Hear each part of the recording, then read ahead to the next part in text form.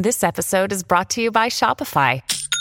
Forget the frustration of picking commerce platforms when you switch your business to Shopify, the global commerce platform that supercharges your selling wherever you sell. With Shopify, you'll harness the same intuitive features, trusted apps, and powerful analytics used by the world's leading brands. Sign up today for your $1 per month trial period at shopify.com/tech, all lowercase. That's shopify.com/tech. I was thinking about something that Vaughn Palmer had told us about earlier, how something as simple as, BC Ferries doing public consultation had to be moved online because someone made threats, physical threats against the BC Ferries employees. I mean, that's kind of where we are at these days, which is so sad. So is it any wonder that people are reluctant to put themselves out there for things like public service? And that's what political office is, right? It's public service. It's not all about ideologies and taking sides. And a great example of that, actually, is our next story. Now, Rob Shaw brought it to our attention last week, but we wanted to talk more about it. One of those instances where people reach across the aisle to solve a problem. So joining us now is Selena Robinson, Minister of Post-Secondary and Future Skills for the NDP. And also joining us, Eleanor Sturko, Shadow Minister for Mental Health and Addictions and Recovery for BC United. Two parties, but they were on a mission together recently. Thanks for joining us this morning. Thanks for having us. Thank you. So nice and to good morning, Selena. Good morning, Al. People like to hear about this kind of stuff, which is why we really wanted to have both of you on to talk about it. Selena, I'm going to start with you. You were getting some disturbing threats at your constituency office. Is that right? Yeah, I was getting emails that had in the subject line, "I will kill you, Selena Robinson," in all caps. Very alarming. And then it escalated after a few weeks. With a very vulgar description about how they would kill me. And I was certainly alarmed and reached out to our protocols at the time, which were a little, I would say, on the thin side. They've since been beefed up and supported, and I want to thank Elle for helping to move that forward. And recently this person was contacted, and we finally received photographs so that we feel a little bit safer knowing who this person is. Okay, but first off, let me ask you, how common is it to get threats like that? Well, I mean, it's becoming more common, unfortunately. I think people feel like it's permissible to viciously and verbally assault, because it is an assault to send emails like that. We certainly see it happen to Krista Freeland and to others who put themselves forward for public service. It's becoming more frequent, unfortunately. So, Eleanor, were you also getting similar threats like that? I actually didn't receive my threat from the same person like that until I think Selena unfortunately had received threats for a couple of months before that, which is why actually when I received a threat for the first time, and then I think it wasn't intentionally told necessarily that it was Selena also receiving it, but one of the people sort of let it slip that Selena and maybe another MLA female was also getting contacted and threatened, and so I just took it upon myself to contact Selena and find out more information, knowing, from my policing background, I wanted these files put together because, it adds strength to the investigation. And because of the nature of what was said to me and also what I found out was said to Selena, it was very similar, coming from the same email addresses. There was a lot of evidence to suggest the same person. And I just was like, you know what, just blocking these emails isn't enough. And frankly, it really ticked me off to know that someone had been allowed to continue for weeks and weeks to utter these type of threats, which is a crime. Uttering threats is illegal. To hear that had happened and this person basically was continuing with impunity really ticked me off. And so I wanted to reach out to Selena and do whatever I could to make sure that we identified and that this person was brought to justice. Right. But see, you touch on an important point there, is that you knew how to bring this to the attention of authorities, but with the right language and in the right way to make it suddenly somebody would pay attention to it. Like it changed, Eleanor, when you got involved.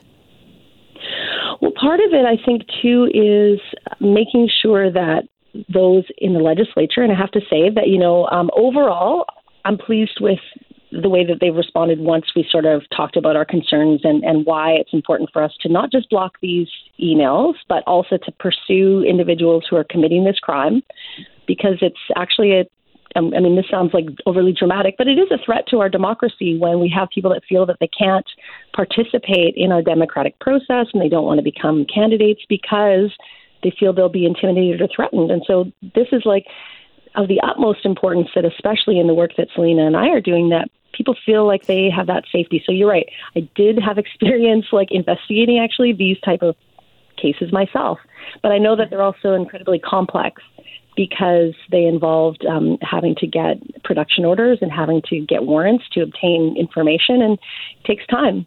Right, but it's doable. That's the thing. It is doable. And so, Selena, absolutely. I want to ask you, was it frustrating? Like, you've probably gotten threats or people being nasty in the past, and has there felt like in the past perhaps it was like, well, what are you going to do about it? Well, that's exactly right to me. I think part of the problem that we have is we think that these are harmless, but over time they add up. So I was really concerned, and Al and I have talked about this, like our staff are the ones who are receiving them. I mean, they're geared to me, but I have people who, respond to emails during the day and identify ones that I need to respond to, and we work together as a team. So they were getting this barrage, and sometimes it was a dozen or 15 a day that would come in, and it was in the subject line. And every time that happens, you get a shot of adrenaline, and my staff are being traumatized. And the way I characterize it is, you can imagine if someone was banging on my window of my community office incessantly, I promise you the police would be there to move that person away and to deal with it. This is no different. They were literally banging on my email window incessantly, and my staff had no tools to deal with it. They couldn't find this person, and it becomes really challenging. And even though the email got blocked, this person would change their email address and circumvent the blocking. So it was just really continual. It would stop for 2 weeks and then it would start up again. And so we need to take these things seriously. And it does have impact on people.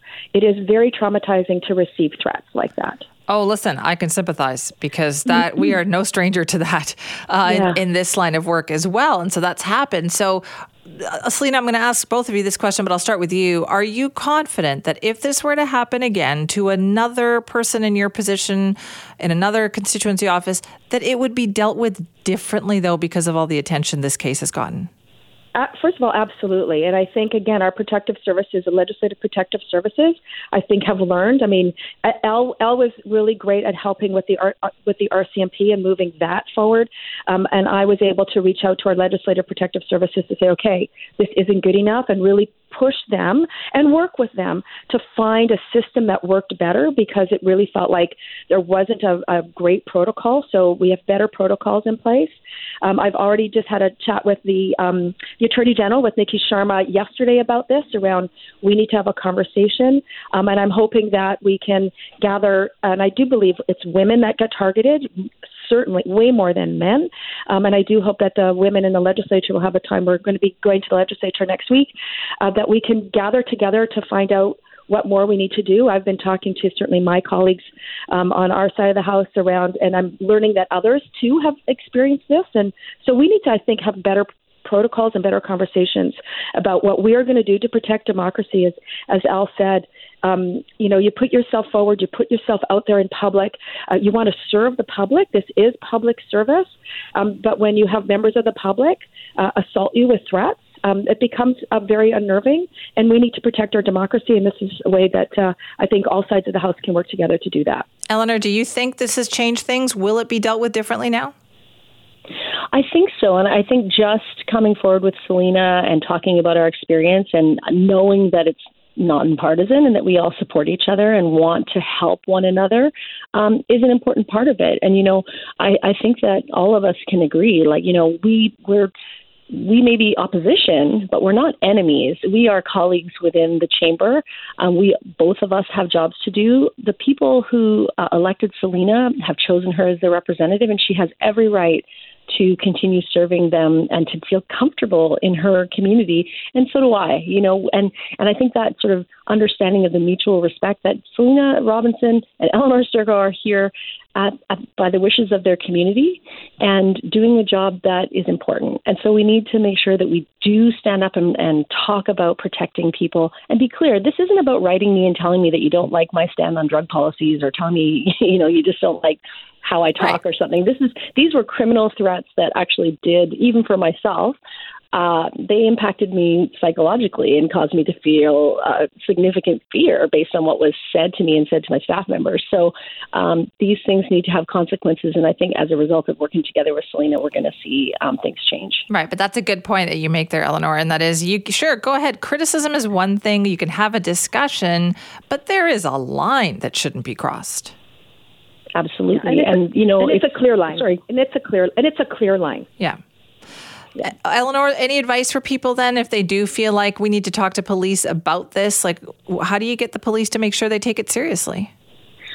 Well, I do think that police do take things seriously, but we also have to keep in mind that these can be incredibly complex investigations that take time. I know that people have in the past been told there's nothing that we can do, and in certain circumstances, it is very difficult to do anything depending on.